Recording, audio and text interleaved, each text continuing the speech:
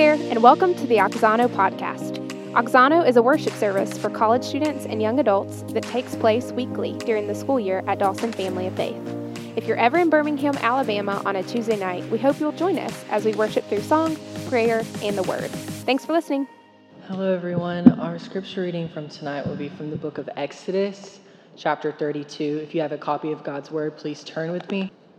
Verse 1 says, "When the people saw that Moses delayed to come down from the mountain, the people gathered themselves together to Aaron and said to him, 'Up, make us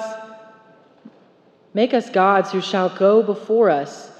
As for this Moses, the man who brought us up out of the land of Egypt, we do not know what has become of him.'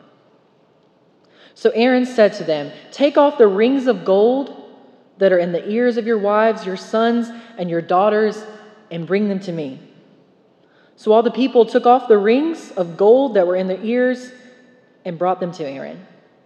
And he received the gold from their hand and fashioned it with a graving tool and made a golden calf. And they said, 'These are your gods, O Israel, who brought you out of the land of Egypt.'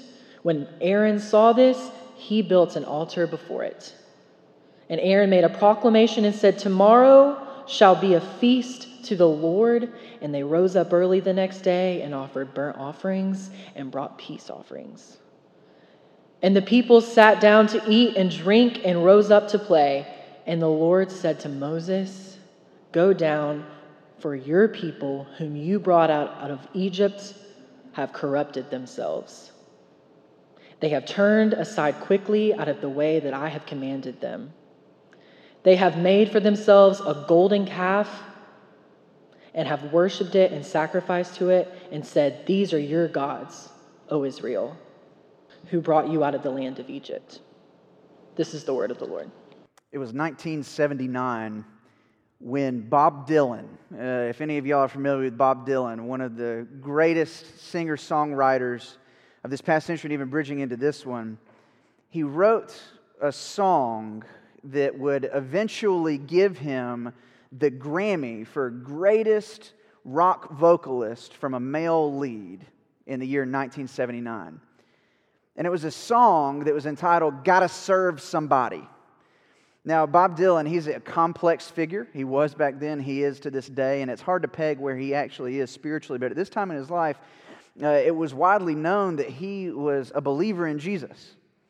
And this was a gospel album, a heavy blues influence that was coming in on this, and rock influence that was coming in on this. And in this particular track, he's going through and he is highlighting in a matter of 5-6 verses. It's a longer song. He is highlighting all of the different areas, arenas of life that people occupy. And then in the chorus, the refrain comes up again and again, "You got to serve somebody."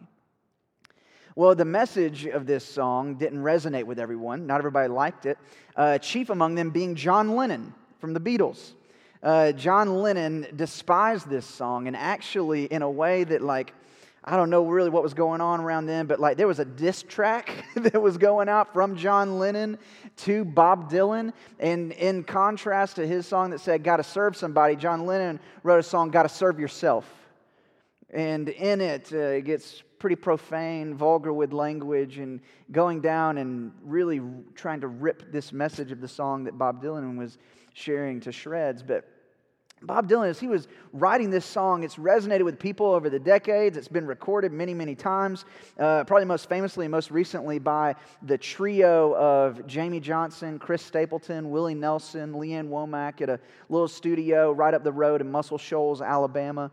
And this song, I mean, just millions of hits on YouTube. Everybody has been in the know for this song. And with Bob Dylan saying, no matter what area, no matter what arena of life that you might be in, he says this: you may be an ambassador to England or France, you may like to gamble, you may like to dance, you may be the heavyweight champion of the world, you may be a socialite with a long string of pearls, but you're going to have to serve somebody. Yes. You're going to have to serve somebody. Well, it may be the devil or it may be the Lord, but you're going to have to serve somebody. Might like to wear cotton, might like to wear silk, might like to drink whiskey, might like to drink milk. You might like to eat caviar, you might like to eat bread, you might be sleeping on the floor, sleeping in a king-size bed, but you're going to have to serve somebody. Yes.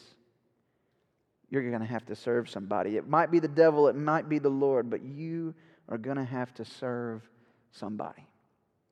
Because what Bob Dylan realized at this season in his life, and the truth that has been passed on through this particular song, is this: that we are all worshipers. We are all worshipers. It's in our very nature to be able to worship something or someone. Now, we know in the way that the Lord has so created us that we were created originally to worship Him, that our worship was supposed to be directed towards Him. But now, because of the result of the fall, and we'll get into this in just a little bit, but as a result of the fall, now our worship is misdirected, misapplied, and it is going towards any and every other object other than that which it was originally intended. And so we are all worshipers. And it's something we don't need a Bob Dylan song to be able to tell us about, but we see it in our own lives. I see it in the life of my son, Thomas, who a lot of you know. He's very much like me in a lot of ways. He just gets latched on to certain things, kind of borderline obsessive. He just wants to learn everything about this one particular thing. Most recently, it's superheroes and Legos. And so, we're going through, and he just is fully giving himself to these particular things. But we do this in other arenas of life, don't we? Maybe you've been really wrapped up in a relationship with another person, and it's bridged into the arena of infatuation, that you could not see yourself without this other person. That maybe if someone were to say that you're worshiping the very ground that person walks on, we'd bristle up a little bit, but if we really stop and think about it a little bit, it might just be true. Or maybe you're giving yourself fully into your degree program and you are just chasing after any and every bullet point that you can put on that mile-long resume. And as you're going through, and as you're trusting in your performance, as you're trusting in your accolades, as you're trusting in your awards, as you're trusting in those numbers getting the letters after your name, that we can worship these things, and we are giving ourselves. Because you see, as worshipers, we worship that which we love, trust, and obey supremely. We worship that which we love, trust, and obey supremely. And we were created to love and trust and obey the Lord of all creation. But instead, there has been an exchange. And now we worship idols. You can worship one of two things. Everybody's talking about there are only two kinds of people in this world. And then afterwards it's something super ridiculous. But I can truly say this, based on the authority of God's word, there are only two kinds of people in the world. Those who worship the Lord and those who worship idols. You can worship the true and living God, or you can worship idols. Well, what is this? What does it mean to worship the one true living Lord? We see this in Deuteronomy chapter 6, one of the most famous passages in the Old Testament. The Shema, hear, O Israel, the Lord our God, the Lord is one. You shall love the Lord your God with all your heart, with all your soul, with all your might. And these words that I command you today shall be on your heart. This is where our love, our trust, our obedience is supposed to be put. It's supposed to be put in all of our might. It's supposed to be put towards the covenant-making and the covenant-keeping God. The one true living God. But there has been an exchange that has taken place. And that no longer are we worshiping the Lord. That's not our default any longer. We're still worshiping, but the object has changed. And now we are worshiping idols. And so we really have to ask the question, here at the outset of this series, what is an idol? A lot of times maybe for us, we think that, we would just want to keep it far out there. We just want to keep it removed. We want to keep it distant. The idols, that's the little statues. Or maybe a big statue. It's the graven images, the things that are put up all over the place. And my mind does go to that. I was leading a mission trip to Toronto a few years ago. We were working with the International Mission Board missionary up there. And as we were there serving, we were going around to different unreached people groups that are within that multicultural city. And we went to a Muslim mosque, we went to a Sikh Gurdwara, we went to a Hindu temple. And it was at the Hindu temple that a lot of our students were just most deeply affected. We went into the morning ceremony where they played the music and then where they began to wake up their gods. And where they went around and opening up the cabinets for their gods to be able to peer in to see the people worshiping, we went to an adjacent corridor and we saw a golden snake that was in a small pool of sorts with toddlers dancing around with small glasses of milk that they would pour on the cobra's head as it ran down its back. Like, I've seen idol worship. I've seen graven images that people are giving their love and their trust and their obedience to. But you see, if that's all that we think idols are, then we're in danger of thinking that it's just something that's out there and it's not something that's in here. We might be thinking, oh, well, I don't go around opening up cabinets. I don't go around pouring shot glasses of milk on anything. Like, I don't go around doing this, that. I don't have a small statue. I don't have a pantheon erected in my closet, this, that, or the other. You might not have any of those things, but Scripture says that the idols aren't just something that's out there, but it's actually something that's in our hearts. We see this right here, Ezekiel chapter 14. Son of man, these men have taken their idols into their hearts. Or Martin Luther would say this in his larger catechism, the great 1500s reformer. Whatever your heart clings to and relies upon, that is your God. Trust and faith of the heart alone make both God and idol. It is wherever your worship, whatever your love, your trust, your obedience is ultimately given to, that is what you are worshiping, and it's one of two things. It's God or it's something else, and that something else, biblically, is an idol. And the thing about it is, it's not just bad things. But more often than not, it's actually a good thing. You see, oftentimes an idol was put to me this way by my college minister many years ago, that an idol is when you take a good thing and make it a God thing, and that's a bad thing. An idol is when you take a good thing, you make it a God thing, and that's a bad thing. It's a good that becomes a God in your life. It doesn't have to be just that which is out there other. It doesn't have to be a small statue. It doesn't have to be a pantheon, but it is something that we set up in our hearts, that we look to, that we love, that we trust, that we obey, that we give ourselves to. Why? Because these idols, they make promises to us. But the thing about it is, these idols, they can't deliver. And so the promises are actually lies. And it's actually a lot like, I don't know if any of y'all, if I have any student class presidents or vice presidents in the room from high school or anything like that. Like, you remember the days when you were going through, I don't know if they still did these kind of assemblies and everything when y'all, like when I was in middle school or like when I was in high school, and where people would actually come and where they would stand up on the platform and they would give the speech, and you had the person that was up there throwing out the softer rolls of toilet paper, right? And they're like, I promise we're going to get 2-ply in all the bathrooms. Something like that. Or you're like, we're going to get better vending machines like in the cafeteria. Or, hey, we're going to go. This 5-day school week, done with that. We're going all the way down to 3. We're going all the way down to 3. And so, like, you have these people that are up there and you're like, I mean, can they really be saying this? Can they really be doing this? No! They can't do this, but they're up there making promises. And the thing about it is that the promises that these idols make are a lot like the promises of a naive, idealistic, out-of-touch high schooler that is talking a big game but that can never deliver. And these are what we give ourselves to. These are what we put all of our love, our trust, and our obedience in. That these idols, they deal in lies. And that's the exchange rate that's coming right here. We exchange the glory of God. We exchange the worship of God for the worship of the creation. This is what happened in the garden. This is what happened in Genesis chapter 3. You look at what's happening right there. Man and woman in the garden, in fellowship, perfect communion with God. Nothing standing in between. But what happens? There's an exchange that takes place. The word of God for the word of the serpent. The provision of God for the promise of knowledge. The worship of God for the worship of self. Because what does the serpent say to the man and woman? Oh, God doesn't want you to eat that. Because He knows the second that you eat that you'll be like Him, knowing the difference between good and evil.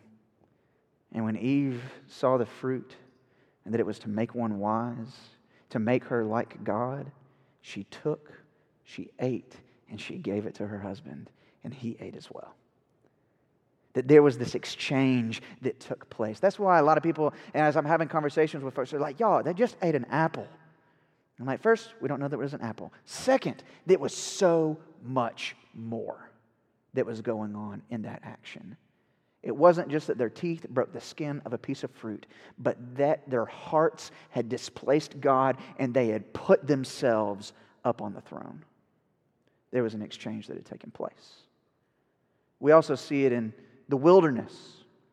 God, He didn't abandon His people. He said one day, hey, the seed of the woman, He's going to come. And the way this is going to come through a family. And He calls out Abraham. He has son Isaac, son Jacob. Jacob has 12 sons, the nation of Israel. They go into Egypt. And then they are enslaved. 400 years of history wrapped up in a manner of 3 sentences. But then they are delivered. They go out into the wilderness. And they are not too far removed from seeing the Red Sea split and then walk through on dry ground, only to turn around and to see all of their enemies utterly drowned in the sea. That they are out in the wilderness. Moses is up on Mount Sinai, and they're just there, waiting. They're waiting. Moses is up there for 40 days. But what happens in the passage that Cole read for us? We see this in Exodus chapter 32. When the people saw that Moses delayed to come down from the mountain, the people gathered themselves to Aaron, the high priest, Moses' brother, and said to him, "Up, make us gods who shall go before us. As for this Moses, the man who brought us up out of the land of Egypt, we don't know what's become of him." Verse 2, so Aaron said to them, all right, take off the rings of gold that are in your ears, your wives, your sons, your daughters, and bring them to me. So all the people took off the rings of gold that were in their ears and brought them to Aaron. And he received the gold from their hand and fashioned it with a graving tool and made a golden calf. And they said, "These are your gods who brought you up out of the land of Egypt." We see right here, they use the provision of God in profane worship. These people were enslaved in the land of Egypt. They had nothing. But we read in Exodus chapter 12, 20 chapters before this very one, that as they had been, Passover was done, they were getting ready to go towards the Red Sea. As they go on the way out, what happens? The Egyptians give them gold and silver. The Lord, He helps them to plunder the Egyptians, and as they're going out, they take this provision that was supposed to be used. As Moses is up on Mount Sinai, he is getting instructions for the tabernacle, the moving temple that was supposed to accompany them through the wilderness. And they were supposed to use this in service and in worship to God, but rather they took that and they used it in profane worship. It was taking a little bit too long. They're no longer worshiping God, but they are worshiping the gold that He gave them in a different form. There was an exchange that took place. And it's something that a guy named Ephraim, the Syrian church father from the 300s, this is what he said. The absence of Moses gave Israel the opportunity to worship openly what they had already been worshiping in their hearts. We see this happening all the time.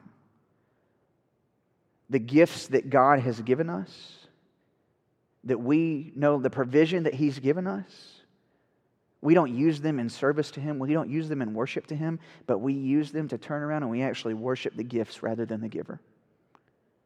We actually set these up to build our own little kingdom rather than working for His. And that right here, the people, they forgot the Lord and they said, "This is the God, these are the gods that brought us out of the land of Egypt." They said to Aaron in verse 1, "Make gods who shall go before us." So they're wanting gods that will lead them on. But not only are they wanting gods that will lead them on, but do you see what happens in verse 4? And they said, "These are your gods, O Israel, who brought you out of the land of Egypt."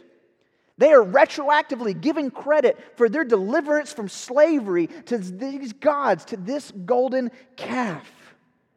They are reimagining the past. And they are looking for something to lead them on through the wilderness. And what happens? Aaron just does it. Bring me the gold that the Lord had given you. I'm going to make this calf. I'm going to set it up. They say, these are the gods that brought you out of the land of Egypt. But then look what Aaron does in verse 5. When Aaron saw this, he built an altar before it. And Aaron made a proclamation and said, tomorrow shall be a feast to the Lord. He uses the covenant name of God right here. And you see, this is the most dangerous type of worship of all, because it is mingling truth with straight up error, with falsehood. You see, you can't just slap God's name on something and call it holy. You can't slap God's name on the Republican Party and call it holy. You can't slap God's name on the Democratic Party and call it holy. You can't slap God's name on your culturally conditioned ideas of masculinity and femininity and call it holy. You can't slap God's name on monogamous homosexual unions and call it holy. You can't slap God's name on anything that you want to advance from an agenda or from your preference and call it holy. But this is our impulse. That Aaron right here, he's doing like all of us, that we see, okay, well maybe something's not exactly right, but I want my cake and I want to eat it too. And where I'm going to put God's name, I'm going to slap it on right here. But just because we put God's name on something doesn't mean that it's right.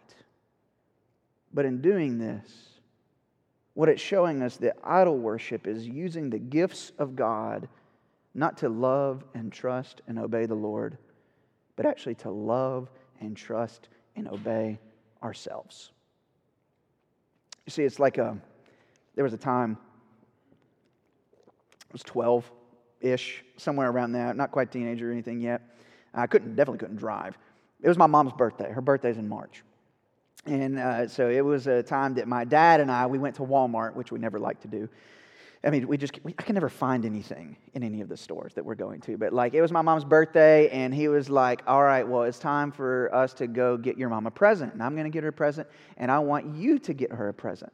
And I was like, okay, this is great. I'll pick something out. But my dad, I think, as I was growing, as I was maturing, he was wanting to give me just a little bit more autonomy. He was wanting to give me just a little bit more freedom. And so what he did was he said, all right, Blake, so I'm going to go find something, and then I'll meet you up here by the claw machine. I love the claw machine. And I was like, okay, meet you there. And he's like, here's a $20 bill. I want you to go find something for your mom, and then I want you to pay for it, and then I want you to meet me up by the claw machine. I was like, okay.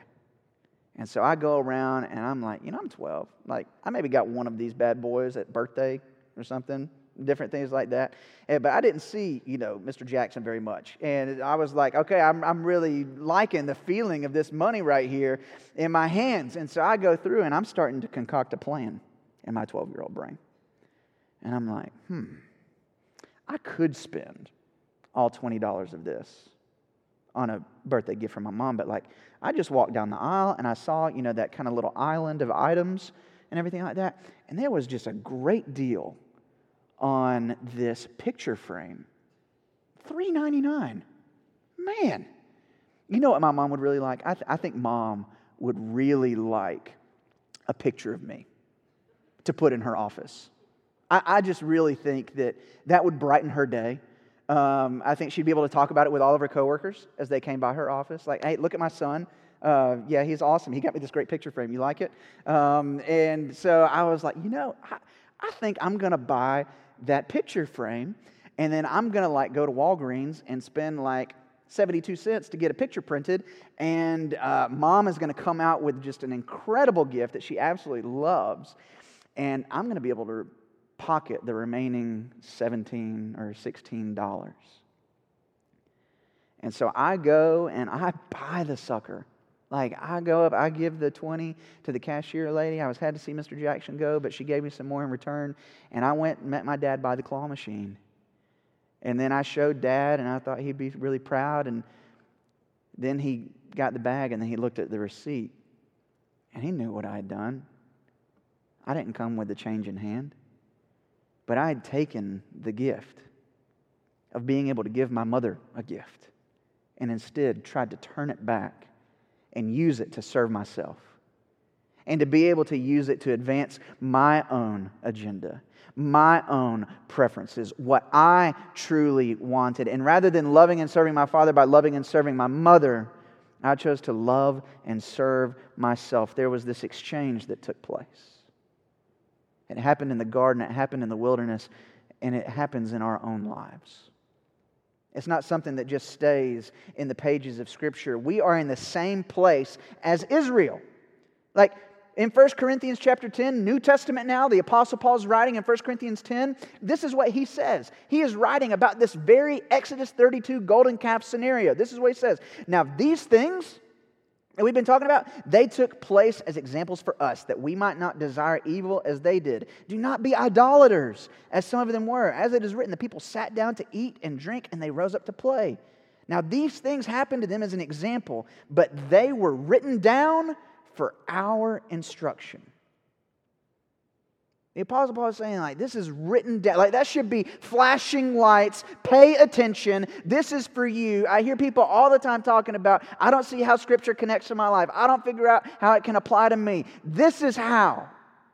It was written down for your instruction, because it is my assumption and the assumption of Scripture that everyone in this room, myself included, has idols erected in their lives. And the Lord wants to do something about it. You see, with Israel, they were delivered and in the wilderness until they got to the promised land. And now we here in the church, we are delivered from sin, death, and the devil because of the finished work of Christ at the cross and the empty tomb. But we are in the wilderness wanderings until we get to the new heavens and the new earth. And we are prone to wander, Lord, we feel it, prone to leave the God we love. We are prone even now to exchange the worship of God for lesser things.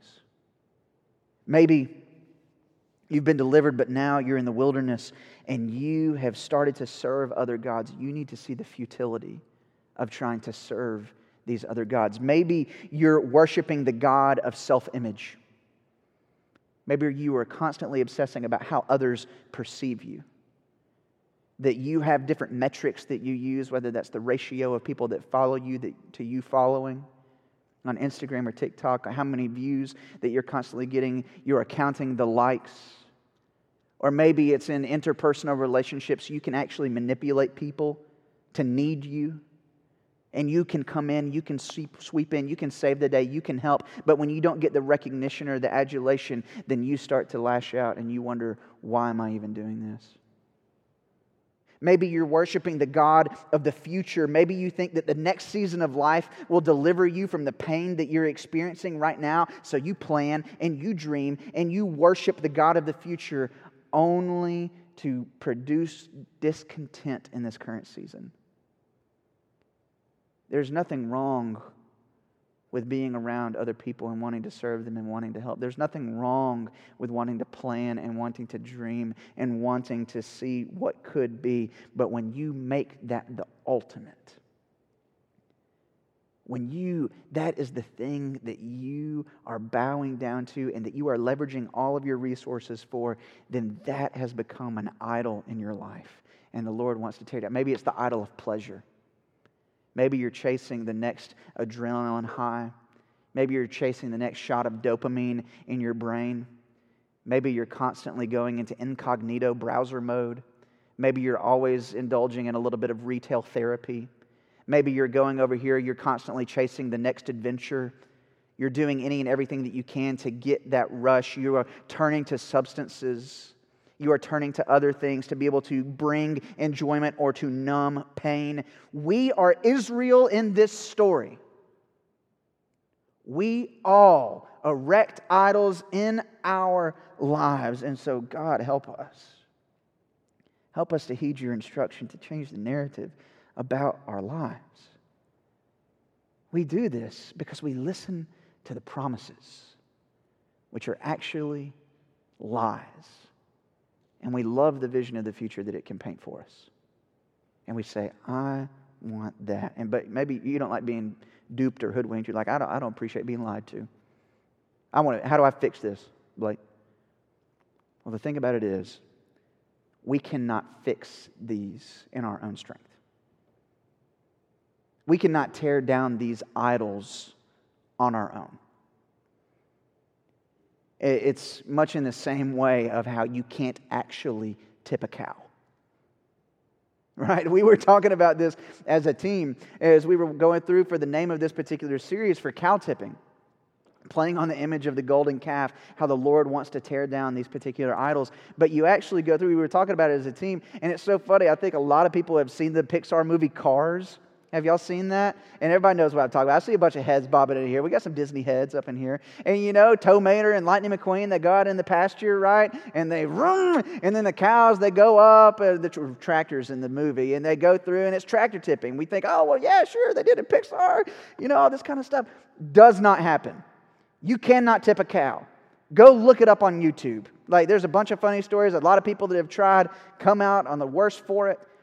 But you are not able to be able to tip the cow over in your own strength. And in the same way, you are not able to tear down these idols in your own strength or your moral sweat. You are not able just to pull yourself up by your bootstraps in this endeavor, but rather we have to combat the lies with the truth and the one who is the way, the truth, and the life. Because you see, these idols, we can sometimes retroactively give them credit and we look for them to deliver promises in the future. Just like the Israelites did. These are the idols that delivered you, and these are the idols that will deliver you. These are the idols that will provided for you, and these are the idols that will provide for you. These are the idols that protected you. These are the idols that will protect you. But no, it is only Jesus, the one who is the truth himself, who came from the Father full of grace and truth, and for us, who lived the life that you and I could not live and died the death that you and I should have died. And that now all who turn and trust, repent and believe, put all of their love, all of their trust, all of their obedience towards Him. Not to earn anything from Him, because He is freely offering it and giving it today. That now when we come to Him, we no longer have to worship these idols. We no longer have to look to these other images, because the Scripture said He is the image of the invisible God, the firstborn of all creation. He is the one that everything, from whom and to whom and through whom are all things. He is worthy of this worship. Only a holy God, as we begin this service. Only a holy God. He made the exchange. We made an exchange in worshiping the God for worshiping the creation. But He made an exchange as well, we see in 2 Corinthians chapter 5. That God made Him, Jesus, who knew no sin, to be sin, so that in Him we might become the righteousness of God. That there was this great exchange that took place, our sin for His righteousness. And the exchange rate was His blood. As we're going through right here, we now have His righteousness. We have received His grace, and now we live into it. Not to earn anything, but to express what has already been given. We have received grace upon grace. And so now we work out our own salvation, as Ben preached for us earlier this semester. We work out our salvation with fear and with trembling. There's a guy named Dallas Willard. He was an incredible thinker, philosopher, University of Southern California. He died this past decade, but he's written just some monumental works in thought, Christian spirituality. And he has this quote that I want to be able to share with you. He says that grace isn't opposed to effort. It's opposed to earning. Grace isn't opposed to effort. It's opposed to earning. You can't earn grace. But because of the grace that we have been given, we can now exert effort to live into what has already been gifted to us. So how do we now live? How do we deal with these idols? There are three main moves that I want to be able to give to you. You ID the idol, you tear it down, and you replace it. Okay, so how do we ID the idol? How do we identify the idol? Tim Keller, Presbyterian pastor in New York City, incredible help right here. He has 5 questions that can help us to identify, to diagnose what are the idols in our lives. What are your daydreams? When your mind is in neutral, what do you habitually go to for comfort and joy? And I'm not talking about like 1 or 2 daydreams. Those are okay. But what do you continually go to, retreat to be able to find peace and the ability to make it through? To what do you spend your money on most effortlessly?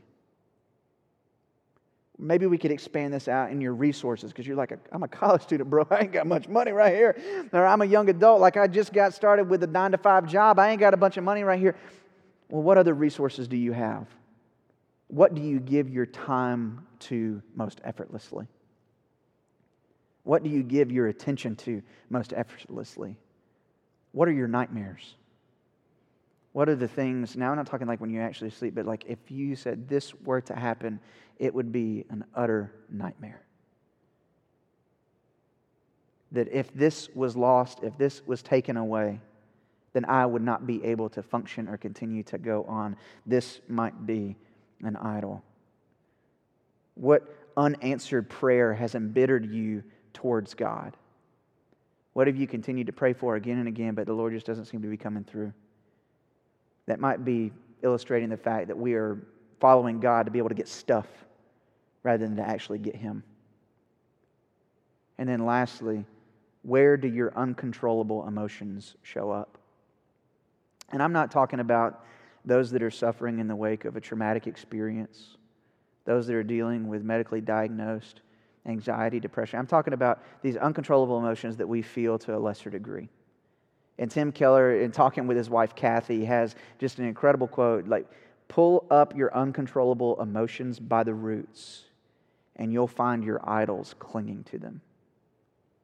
That when we are to trace back the fear, when we are to trace back the frustration, when we are to trace back the rage, when we are to trace back any and every uncontrollable emotion, we might see our idols dangling from the roots. And so as we're thinking through, what are the most prevalent idols that we see in college students and young adults today? You know, it's about to get uncomfortable. We're about to bring some light to some darkness. And again, I'm just going to illustrate some of these things are bad in and of themselves.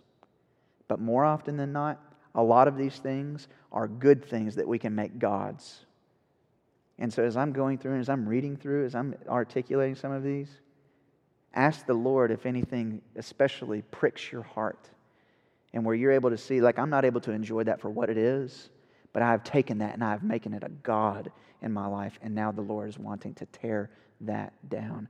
We sometimes have idols related to status or image, the Instagram aesthetic, and posting things so that others can perceive us and having a certain quality of life or having a certain number of friends or engaging in certain activities, a reputation that we have, a particular degree program that you might find yourself in, or even a particular school that you're currently in or one that you want to be able to get into for certain prestige or power, the brand names that you're wearing on your particular outfits that you want to make sure that people can see so that they know that where you are in the socioeconomic pecking order. It could be your Greek life. It could be your sorority. It could be your fraternity that you're giving yourself fully to and that is dominating your calendar and your resources. It could be knowledge of the intellectual kind. You like being the smartest person in the room. Or it could be the social kind of knowledge that you always want to be the person with the quote. You always want to be the person that's the center of attention. You always want to be the person that has the funny one-liner that is able to command respect. It could be beauty. It could be the way that you want to see your body perceived, or you want to be able to have people comment in this or that way. It could be, aside from status and image, it could be pleasure or coping. It could be pornography. That you are so longing for connection that you will look for counterfeits in other ways that demand no responsibility from you, but that you can indulge in and gaze at over and over and over again, that is making empty promises. It could be substances that will give you highs or that will numb pain. You could turn to alcohol in ungodly amounts. You could look for comfort.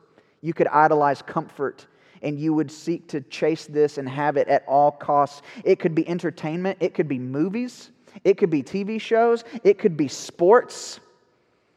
It could be video games. It could be any other hobbies that you would want to give yourself to. You can take a good thing and make it a God thing, and that's a bad thing. It could be any hope and security that you're looking for stability. You're looking for a future. It could be politics. You could think that politics is your savior, that as long as we get the right person in office, that we're going to be taken care of. It could be your professional resume. It could be the bullet points that you're getting, the intern experiences that you have, the conversations, the accolades, the awards. It could be your religious resume.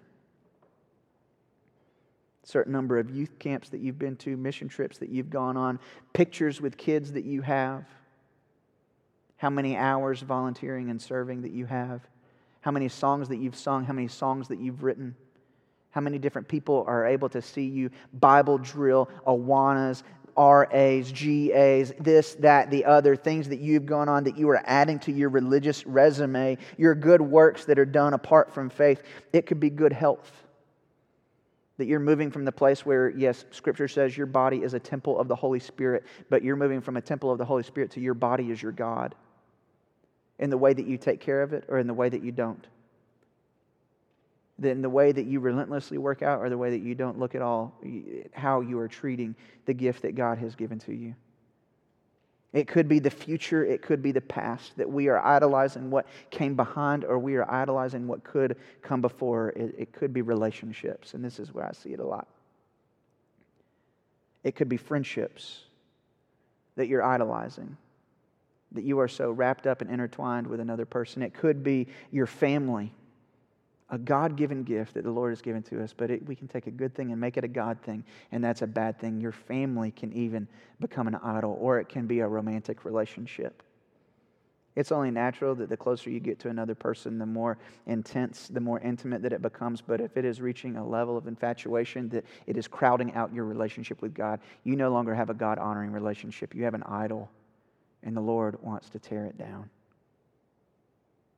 This is just a small slice of a list of the most popular ones that I see as I counsel with students, as I'm meeting with young adults, and as I evaluate and look at my own life.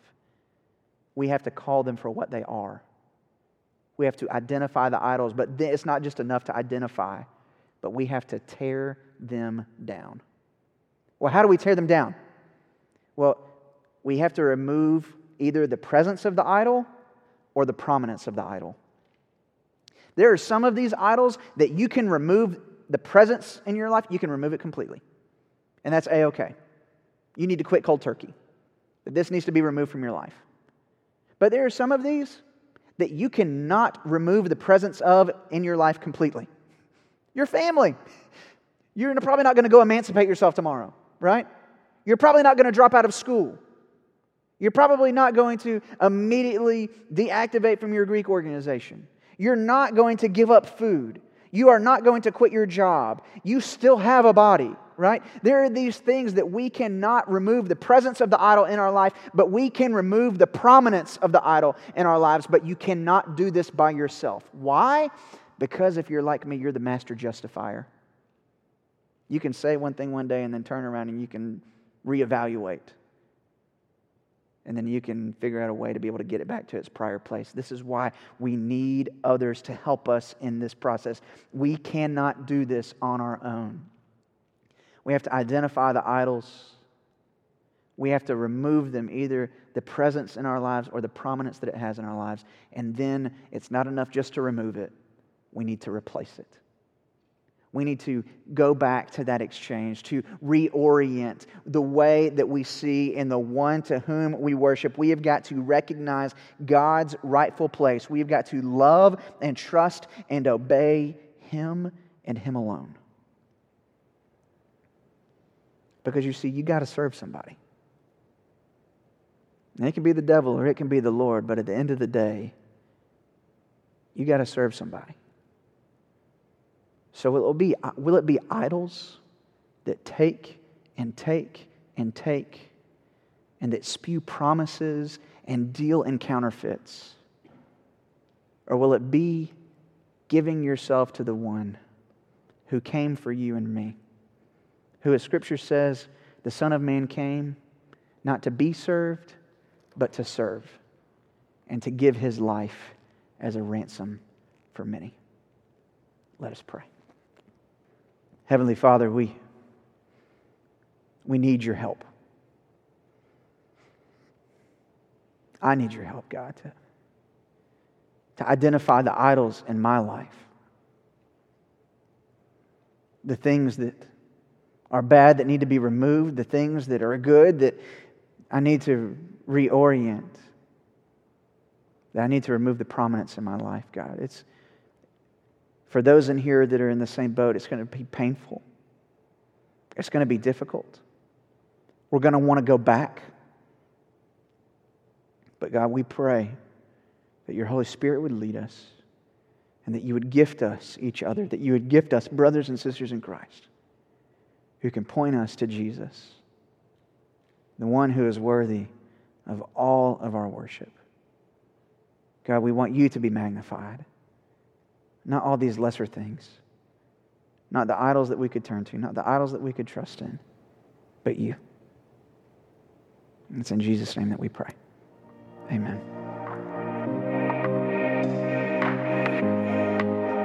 Thanks for listening to the Oxano podcast. If you want more information on the songs that we sing at Oxano, you can find us on Spotify at Oxano Songs We Sing. If you have more questions about what it means to follow Jesus or about next steps in following him, please email us at connect@dawsonchurch.org.